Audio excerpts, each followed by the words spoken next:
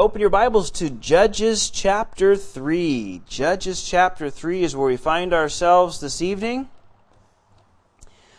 Going through the Bible, we started in Genesis and then moved into Exodus, leaving Egypt and all that, and Leviticus, talking about the law and God's way and God's people and numbering the people and seeing what's going on and the work of moving through the wilderness area. Deuteronomy is a repeat of the Old Testament law. Moses kind of sums up the commands and all that had gone on in those years of wilderness and all that the Lord said from Mount Sinai, and boom, put it together in the book of Deuteronomy.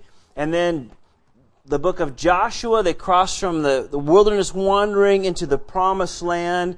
God says, take it, wherever you set your foot is going to be yours. And He divided up the land. He gave them great victory over all the big armies and military people over there. And their one job to do was to continue to expand and clear out all the stuff in the land that was just going to hinder them. Remember, we talked about that over and over again.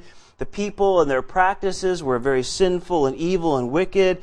They would offer their children on sacrifices, all sorts of sexual immorality going on, all sorts of stuff happening. And the Lord says, listen, you don't want any of that in your land, or it's going to be a bad influence on you, man, and it's going to take you places you don't want to go. And He warned them over and over again. But as we got into the book of Judges now, we know Joshua died, and there was, as we talked about last week, they just didn't take all that God had told them to do. And He said, it's not going to go well for you. And you need to listen. You shouldn't have just settled in and settled for less, because that's going to influence you in time to come. And so we kind of find ourselves now in the book of Judges. We'll actually run into now, we kind of had just a little bit of history of where they got to, the first couple of chapters here. Chapter 3, we'll actually get into to 3 judges this week. Now remember, judges aren't the guys sitting behind the bench with the robe and the wooden gavel and standing there and guilty or whatever. No, it has nothing to do with that. Really, the word could be better translated heroes or deliverers. That's really what it means. These guys were risen up, taken from the people, as we'll see, just regular people, men and women, and used in a supernatural way. And so these are the judges that we're going to be talking about. So let's go before the Lord once more, and we'll pick it up there in chapter 3, verse 1. Father, again, we ask that You'd move by Your Spirit in our hearts and our midst, that we might learn from these things. You've preserved them because they have provide great insight and information and love and encouragement, because though they may not have electricity like we do, or cell phones or computers or jet airplanes or space shuttles and space stations and all that kind of stuff, yet they were all people with the same desires and problems and heartaches and dreams and hopes and all those things. They were just like us. And Father, You want to teach us and show us and learn from the good examples, and then to learn from the bad examples, that we might not repeat those mistakes. So help us, Father, to learn and to see and to take hold of what You have to say to us this evening. For we ask this in Jesus' name. Amen. All right, so Judges chapter 3, verse 1 says, Now these are the nations which the Lord left, that He might test Israel by them, that is, all who had not known any of the wars of Canaan. And verse 2 says, This was not only so that the generations of the children of Israel might be taught to know war, at least those who had not formerly known it. Verse 3, namely the 5 lords of the Philistines, all the Canaanites, the Sidonians, the Hivites who dwelt in the mountains of Lebanon, from Mount Baal Hermon to the entrance of Hamath. So we're getting a little bit more information here that the Lord hasn't given us before, a kind of a clearer picture of what's happening in the Promised Land. And remember, as I just said a few moments ago, the Lord told them way back in the beginning, before they even got into the Promised Land. I mean, way when they were heading over there out of Egypt, and they're heading over there, God says, listen, whatever you do, make sure you drive all the inhabitants out of the land. You got to get rid of all that stuff. When you see their stuff that they worship and you see their gold this and this, don't get involved in any of that. Just get rid of all that stuff and get rid of everybody. You need to clear that land and it'll become yours. And of course, we talked about, for the last few weeks actually, that they didn't do that and they left some of the people there. Again, at first it wasn't easy. They get into the land and the people, the inhabitants, they didn't want to leave. They wanted to stay there. So there was some struggle. There was some pushback. And some of them still had some chariots we talked about last time, and they were a little fearful of those. And even though God had delivered them in miraculous ways so many times, it's kind of amazing how we are as people. God did miraculous things, a year ago, 2 years ago, 6 months ago, and then, the next problem comes along, and all of a sudden we're kind of like, what's going to happen? And we kind of lose sight of, how God's delivered us and brought us and done great things, and the next problem seems so overwhelming, and it's kind of sad. Well, I can't speak for you, but for me, I assume you're like me, that, we just don't, I'll walk in there with some faith and some trust. Lord, you were there before. You brought me this far. You're not going to leave me now. I trust you're going to get me through all this. And but they didn't do that. They eventually, just kind of gave up a little bit, shrank back, and then when they did kind of get stronger and had the ability to get rid of them all, they didn't do it. They just didn't do it. They didn't drive out those people who were there. Of course, they didn't do that. Now, but we read in these verses here that because they didn't, God in His divine, prerogative, His divine ways, He said, okay, you chose not to leave them, to get them out, and we talked about it last time that, okay, they're going to stay there, and I warned you against this, but now He's also doing this. He is allowing some of those people now to stay, and He gives the certain ones that He is going to, because they didn't drive them out. Now, He chose not to just drive them out Himself. Now, the Lord could have just said, okay, you don't do it, but I'm just going to, I'm going to get rid of them all. I mean, the Lord could have stepped in and just done that, right? I mean, He could have. He could have gotten rid of all those problems and difficulties and temptations that were out there. The people wouldn't do it, but God's still God. He could have stepped in there, but He didn't. He chose to leave them there so that He might do a work in His people, that they might, again, have some teaching, some background in battle. Because now that might sound funny. You might say a little, well, why would the Lord want the people there to prepare for war, or that they might know how to fight in battle? Well, the reason they did that is because there was going to be battles. I mean, they were a nation that other nations would want to attack. There was going to be battles in their lives. There was going to be times of war. And again, I can't help but think that's just really kind of a picture of our Christian life as well. I mean, the Lord could have just, taken away all the temptations and all the problems and all the, the temptations we face, and could have wiped them out. We could have just, had a great prayer one night. Lord, just, sanctify me and just get rid of all those temptations and trials and things that I have a tendency to want to go towards, and just get rid of them all. And the Lord doesn't do that. The Christian life isn't easy sometimes. There's a lot of enemies out there. And, we can get caught up all too often in just trying to get and work towards being comfortable and not towards walking in the Spirit and trusting the Lord and realizing there's battles here. We want the battles to be over, finished, done with. No more enemies, no more temptations, no more, spiritual battles and all this stuff. We're always kind of working towards that. And the Lord says, listen, you're going to have those. And you need to be prepared for those things that come your way. Now, we're certainly more physical with enemies coming in, but they would have to learn to trust the Lord as much as we would. It wasn't about their ability to be super strong. The Lord wanted them prepared and gives them preparation, but at the end of the day, it was trust in Him, that He would deliver them and take care of them as He had promised. But the same thing is true with us, and We just need to be careful not to always want to, get caught up in the comfortable things and move towards trying to get comfortable in this life.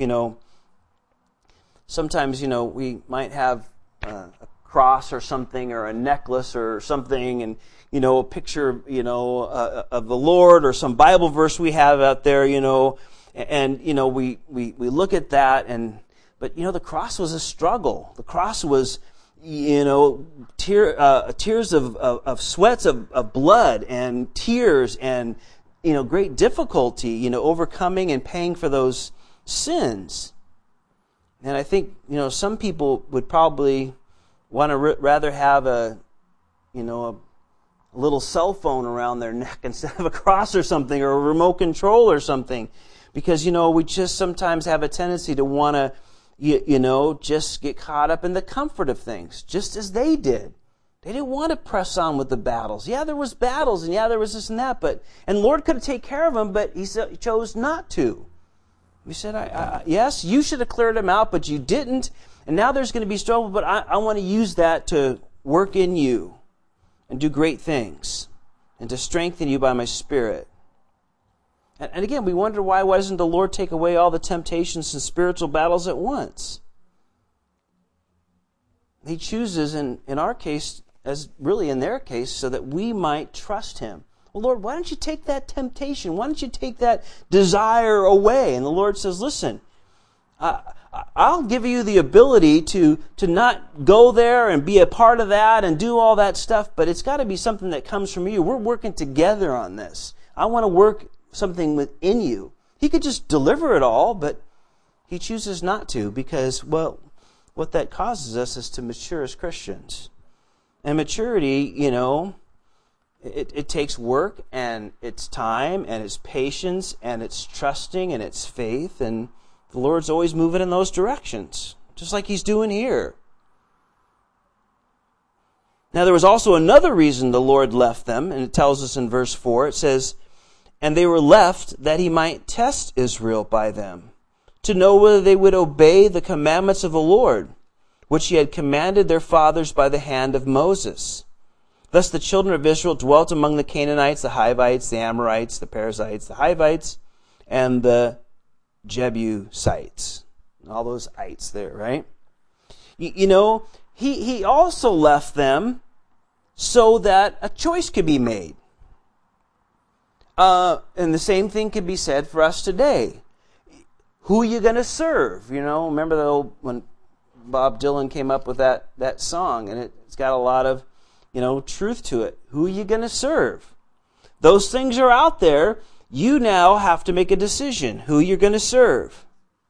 The Lord didn't create robots, right?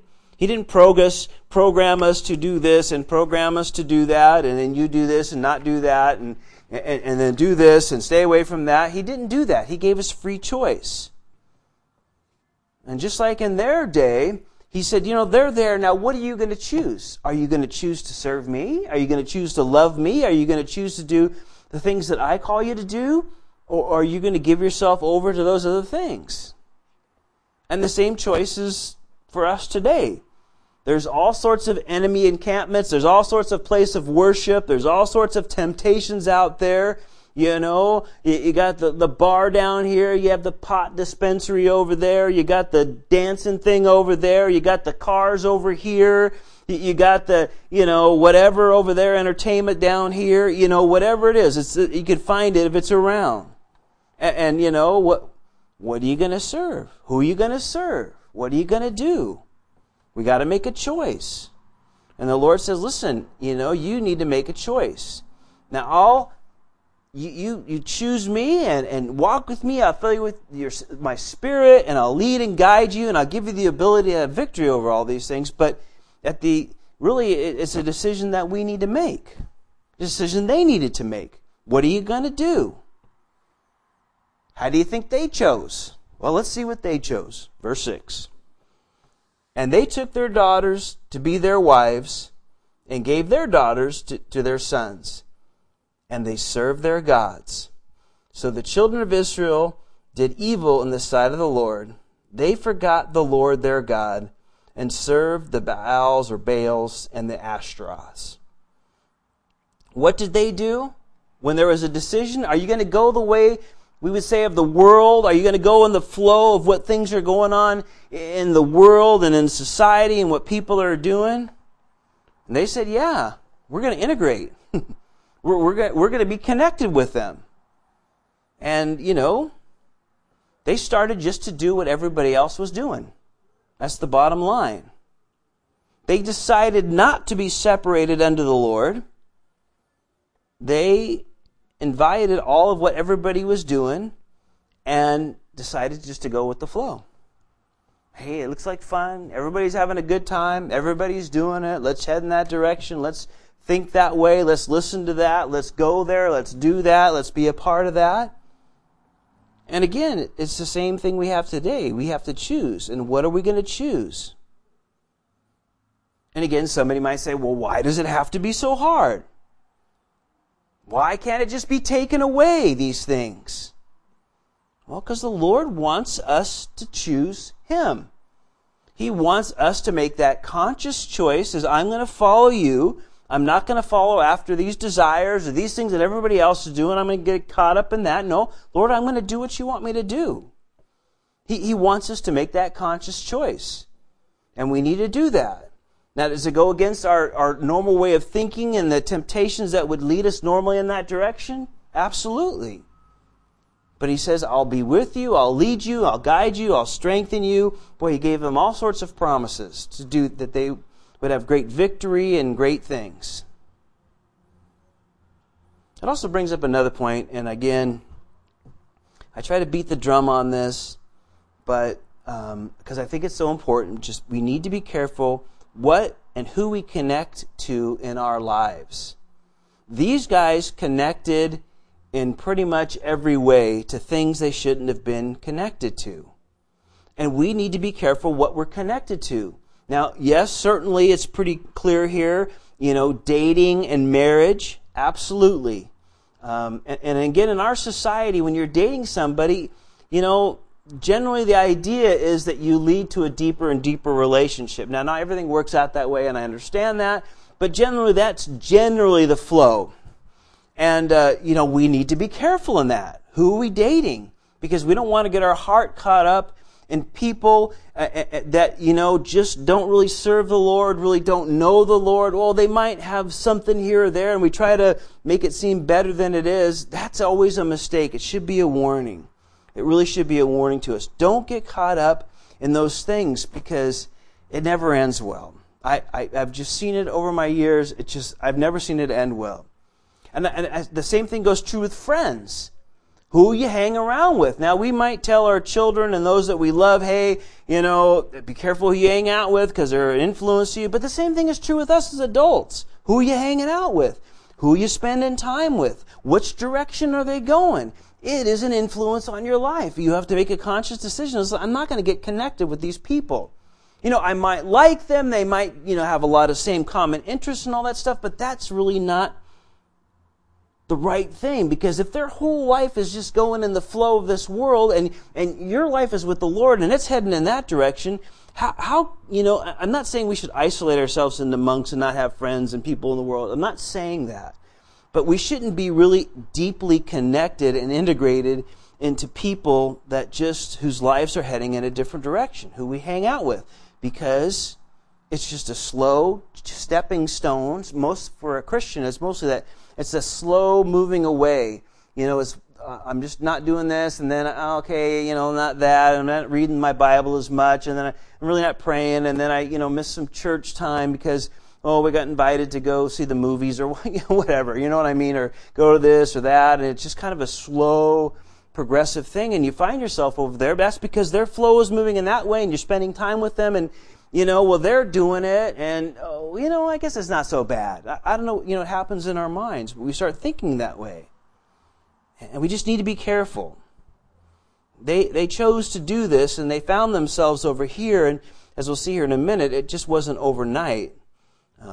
But they found themselves in a wrong place, and this is really the beginning of that cycle. They chose poorly, moved away from the Lord, and then, verse 8, therefore the anger of the Lord was hot against Israel, and He sold them into the hand of Cushan Rishathaim, Vathim, king of Mesopotamia, and the children of Israel served Cushan Rishathaim,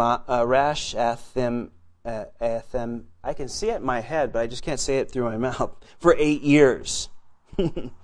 Okay, the Lord said, if that's the direction you want to go, and if that's the way you're moving, then He just allowed them to do that. And what happened was, they connected their lives to those people and what they were doing and what they were a part of. They moved away from the Lord, and then here's the result. Remember, the promised land was to enter into rest. That's how the Lord described it. Again, instead of experiencing that rest in the Lord, they are experiencing oppression, fear, and slavery. They're a slave to it. Again, God allowed them to chase their own desires, and then when you chase your own desires, pretty soon you become a slave to those desires.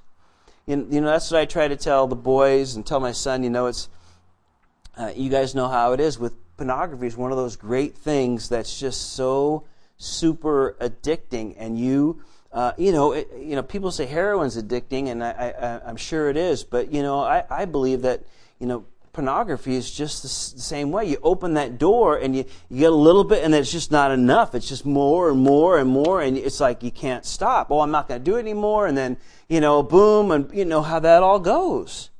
It's just then you become a slave to it. And these guys, what seemed fun at first turned out to be 8 years of misery. I was sharing that Psalm 119:45, and it says, Psalm 119:45 says this, I will walk about in freedom, for I have sought your precepts, or I have sought your word. And I like that because, you see, the psalmist is saying, Lord, I sought you. I sought your word. And when I did that, I walk around free. Again, how do people think about the people that are Christians? Oh, man, you're just the bummer guys, right? You go to church, that means you can't do this, and you can't go there, and you can't be a part of this, and you can't do this, and you have to do this, and you have to do that, and you have to do this, and you can't do these things. Here I am, I could do this, that, whatever. And the reality of it is, people don't understand is that I'm free.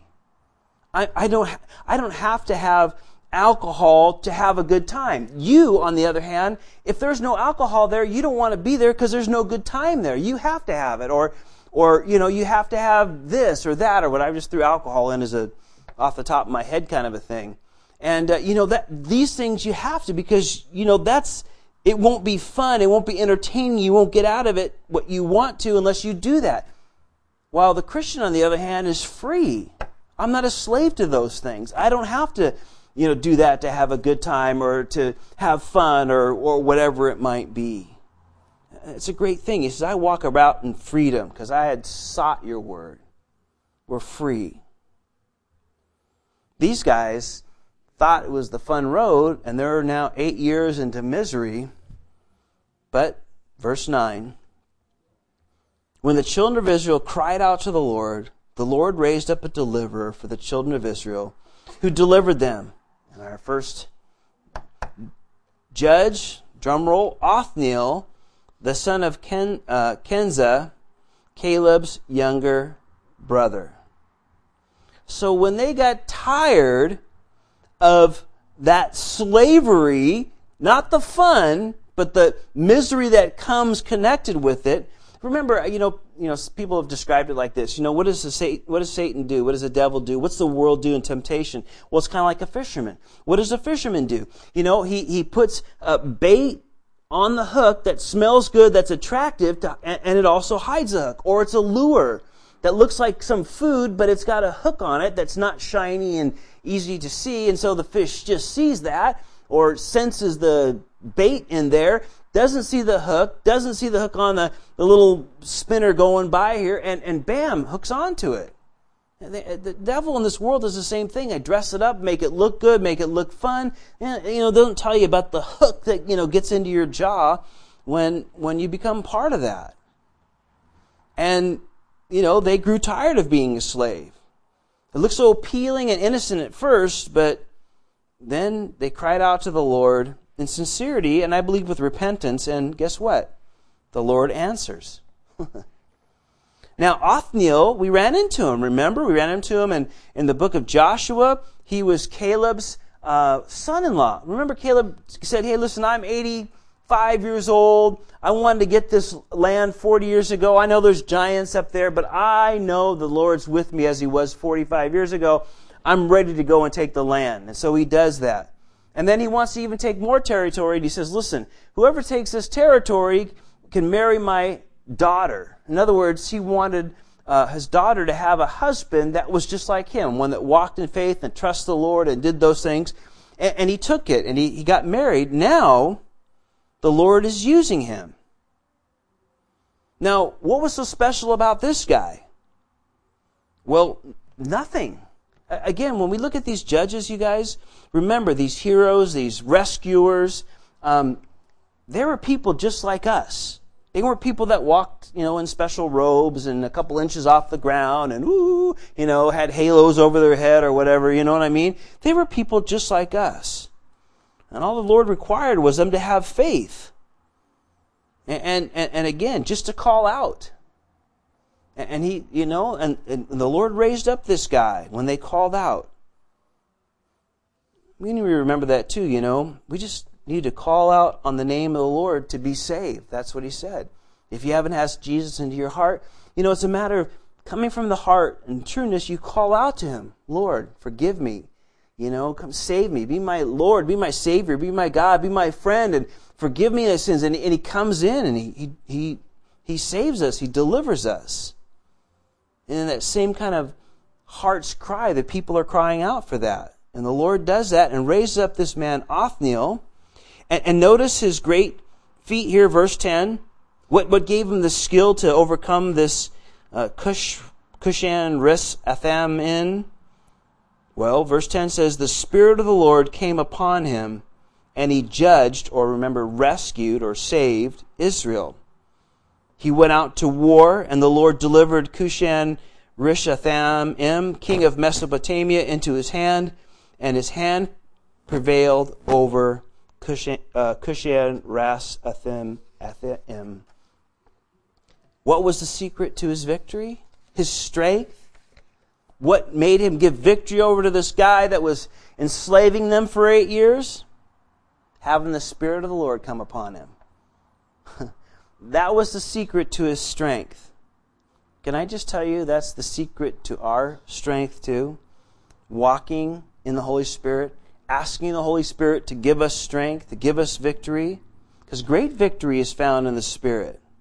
Remember, again, these are ordinary people that God used in extraordinary ways.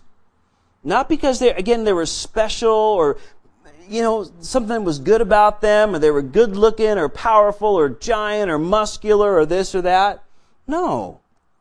Because they were people of faith working through the power of the Holy Spirit, which is available for us today, by the way, to have that power of the Holy Spirit to walk in His Spirit.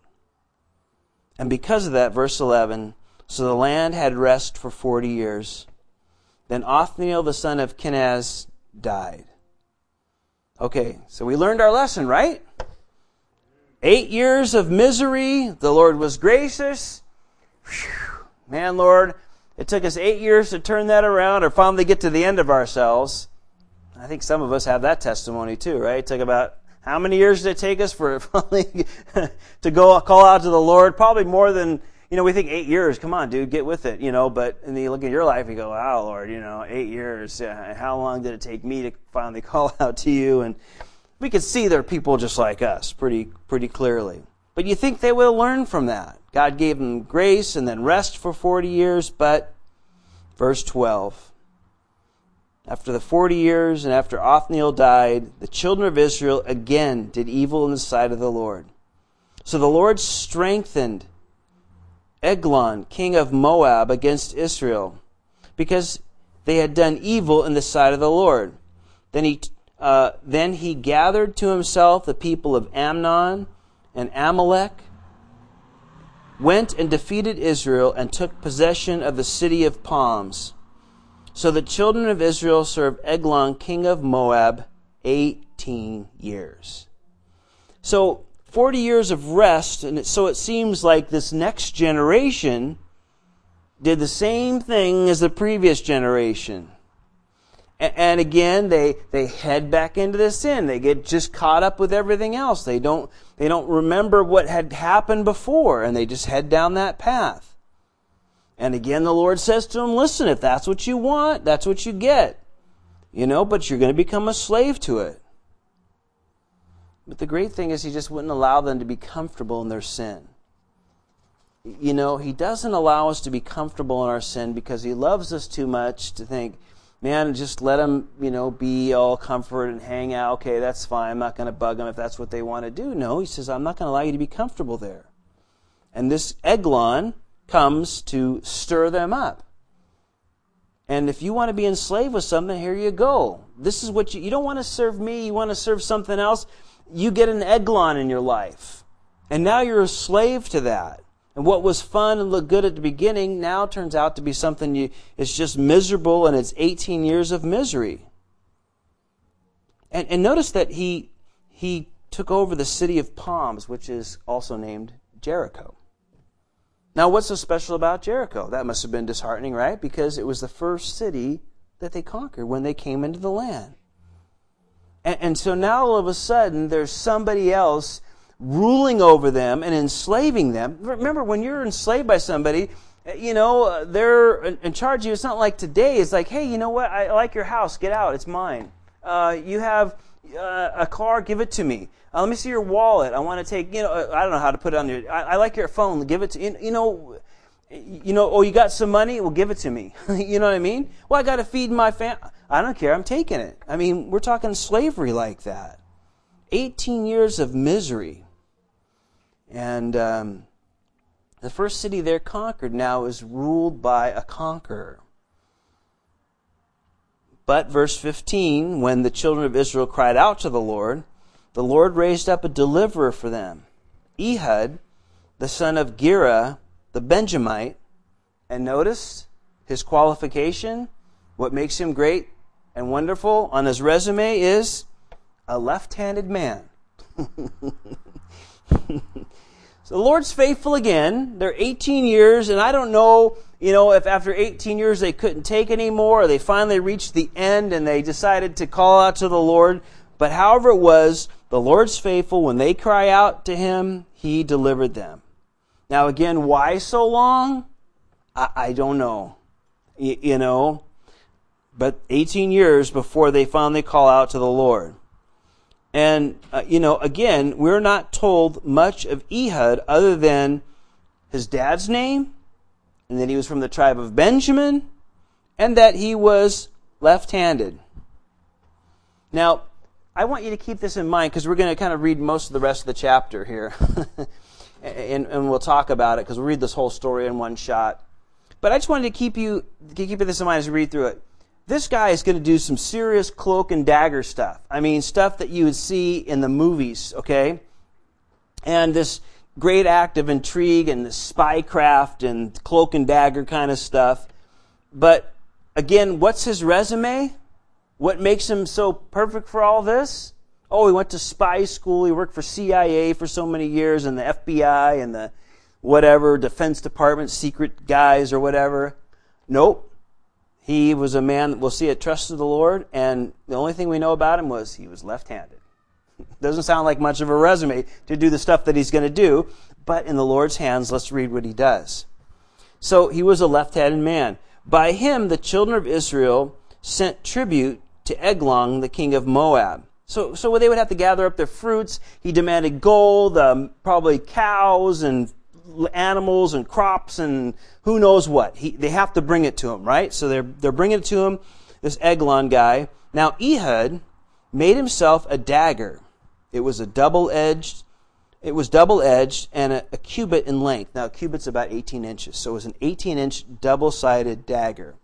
And he fastened it under his clothes on his right thigh. So he brought the tribute to Eglon, king of Moab. Now we hear something, the Bible is pretty funny because it describes Eglon was a very fat man. He was a very fat man. He must have been a very fat man.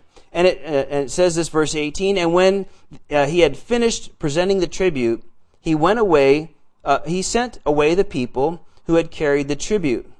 But he himself turned back from the stone images that were at Gilgal and said, so this is what Ehud's saying to the king. He says, I have a secret message for you, O king. He said, keep silent. And all who attended him went out from him. So Ehud came to him. Now he was sitting upstairs in his cool private chamber. Then Ehud said, I have a message from God for you. So then he arose from his seat.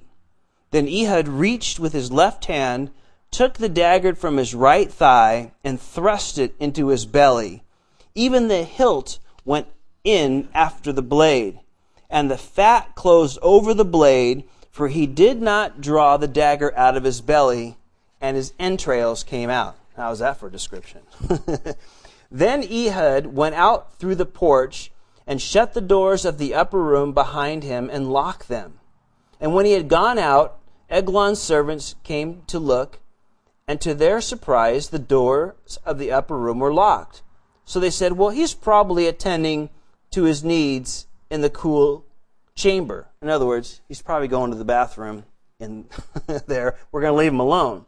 So they waited till they were embarrassed and still had not opened the doors of the upper room. Therefore they took the key and opened them, and there was their master fallen dead on the floor. But Ehud had escaped while they delayed, and passed beyond the stone images and escaped to Sirah.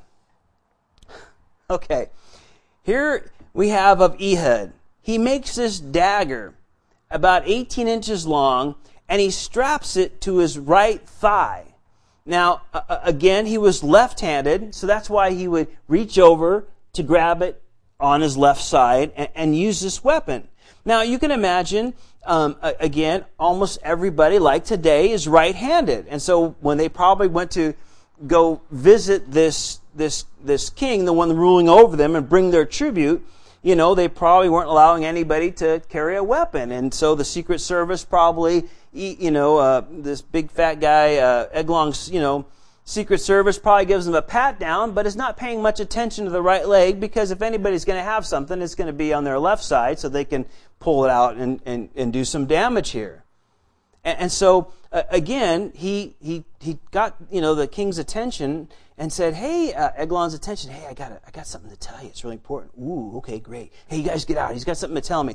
So he brings him up to a secret room up there, right there. Says figures he can give him a present or something like that. And he says, yeah, I have a message from God. And he takes out this blade as the, big fat king is leaning forward to hear this secret message, and just straight into the stomach. And, that was the end of him. That was a very brave act, but it was very well, had it all together. I mean, he had some kind of plan where, he had to shut the doors and where it was going to be, so he escaped. And again, there was nothing about this guy that was special other than he was left-handed, and obviously he trusted the Lord, and the Lord gave him all this insight of what to do. And so when that's done now, it's not over with. Verse 17, and it happened when he arrived that he blew the trumpet in the mountains of Ephraim, and the children of Israel went down with him from the mountains, and he led them. Verse 28, and he said to them, follow me, for the Lord has delivered your enemies, the Moabites, into your hand. Interesting. Only one guy is dead at this point. And yet he's saying, follow me, because the Lord has delivered them into us. What great faith. So they went down after him, seized the fords of the Jordan leading to Moab, and did not allow anyone to cross over. And at that time they killed 10,000 men of Moab, all stout men of valor, not a man escaped. So Moab was subdued that day under the hand of Israel, and the land had rest now for 80 years, or about 2 generations. Again, this simple act, Simple thing. Left-handed guy is his qualification, but he has trust in the Lord. And he does a very brave act by getting rid of this enemy king and say, here's a message from the Lord. And again, it's a great picture for us spiritually, right? The enemy, the one that's always trying to hunt us down and tempt us and draw us in there. You get a message from God. This is the end of it. I'm putting a stop to it. No more of this. Again, symbolically looking at that. And a message from God, it's over with. I'm going to deliver my people out of that evil hand. And then he comes down and tells the people, hey, listen, we're going to have victory. Now, only one guy, the king, has died. They still got a whole army that was oppressing them. They weren't ever stronger than them. If they were stronger, they would have, even if they had a king, they would have broken the bondage by war a long time ago. But again, they were gravely outnumbered, but in great faith, you got to love Ehud. He says, listen, follow me, for the Lord has delivered the enemies, the Moabites, into our hand. Follow me as I follow the Lord. That's what he's saying to them. Follow me as I follow the Lord. I have faith the Lord's going to give us victory, even though we've been oppressed for 18 years. They're far superior and far stronger, but the Lord wants to save us and deliver us, so follow me. And what a great influence that faith had, wasn't it? I mean, wasn't it great, that influence that he did, was able to, okay, yeah, let's do it. Let's go. It's a good reminder for us, as we walk in faith and trust the Lord, it's a great influence to others that are around us to trust and walk in the Lord and see what God's going to do and go in that direction. And that's what he's doing. Follow me as I follow the Lord. Something we all want to be able to say, I think. The tension's not on me, but, I'm following the Lord, and let's follow him together. What a great thing to remember here about this guy, Ehud, who, again, the only thing we know about him was he was left-handed. Trusted the Lord, had a great victory. Well, the last judge we'll look at, or hero, is this one, and we know all of about one sentence about him. And let's read him. And after him was Shamgar, the son of Anath, who killed 600 men of the Philistines with an ox goad, and he also delivered Israel. That's the totality we know of Shamgar. Now, this is the last judge in this chapter. We know one sentence, not very much. Now, there's some people that think he was so well known in this time, in the times after this, that you just had to mention Shamgar. And everybody's, I know all about Shamgar. And, maybe the thinking was just simply that. He was so well known. But whether that's the case or not, or the Lord just chose, just in this sense, just not to give us much information, because I think he gives us, obviously, well, he does give us, I don't think, he does give us enough to tell us again about who he was. Because Shamgar was given a great victory because he was some great warrior? Well, did he have some great victory killing 600 people because he had some great ninja sword and whipped it around, or some AK-47 and mowed them all down, or, was a great guy like Robin Hood with the bow and arrows and was able to take out these guys and everything? Or he had some great Goliath-sized spear or something. He was able to whip it around and do some crazy moves. No, you know what he used? A pointed stick. An ox goad. So, get the picture here. You have the ox here who are going to plow the field. Well, they're not really interested in moving the plow, right? They would rather be sitting there eating grass or doing whatever, cows do. And so you want them to move the plow, so you get a stick, you kind of sharpen it at one end, and you just give them a poke on the rear end there, right? Hey, bonk, bonk, okay, let's get going, right? And a lot of times that on the other side of that stick, it would be a flat. They would shave it down so it was kind of a flat edge, and they could clean off the dirt off the plow as they were going, right? If they needed to move it away, they would do that. So this is what he used. He used a pointed stick to take out 600 warriors. The Lord used what was in this guy's hand. he was a farmer. He just plowed the land. And again, the Lord just used what is in his hand, showing us it's not by power nor by might, but by my Spirit, says the Lord, right? It's a good reminder of that. It was just the thing he had in his hand, and the Lord says, listen, I want to use you. We know that the Holy Spirit comes upon him and does miraculous things. In this day was a physical battle with 600 guys, and he takes them all out.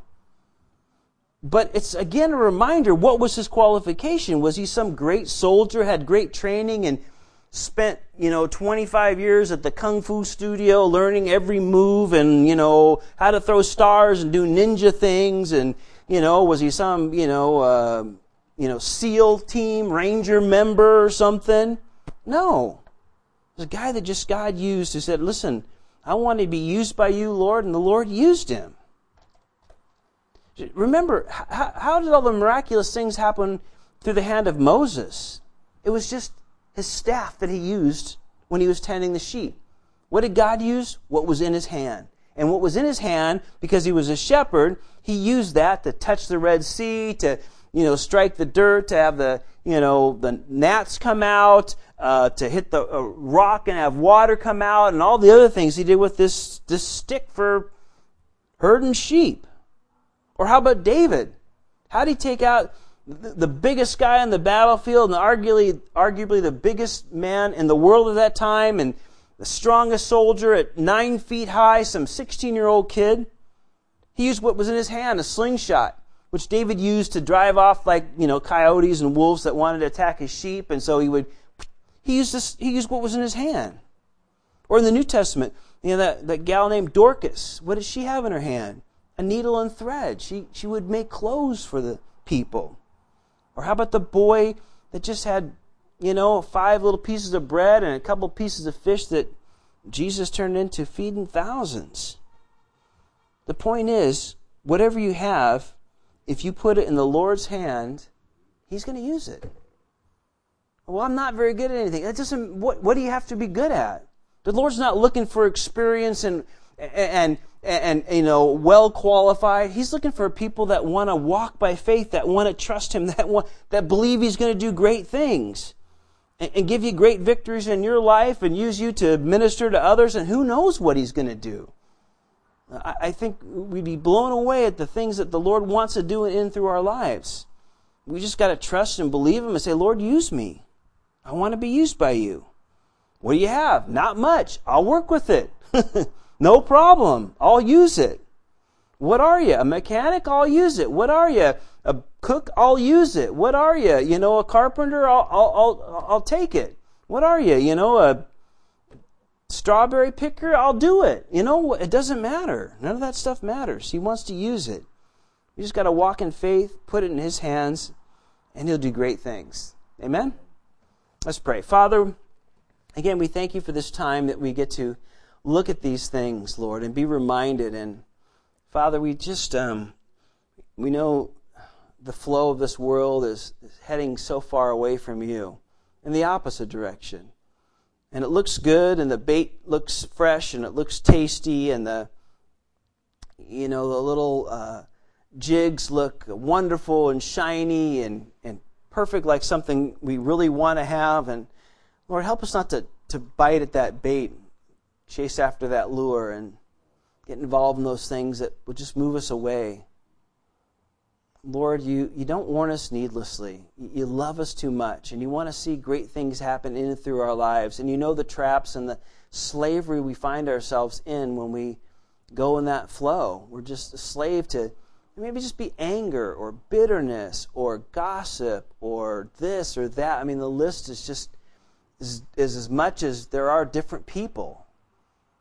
But it's all those things that just lead away from You, Father. And I pray that we be those that, realize that's heading in that direction, and we're not going to go in that flow. We're going to walk in faith and trust You, Lord. And yep, there's going to be battles, and yep, there's going to be difficulties, and yes, there's going to be tough times, but Your promise is to see us through and to give us victory and to do great things in and through our lives. And Lord, that You'll turn all those things out for good. That's Your promise to us. May we remember that as well, Father. And may we go out in faith as Shamgar did, Lord, and used what was in his hand, and you did miraculous things.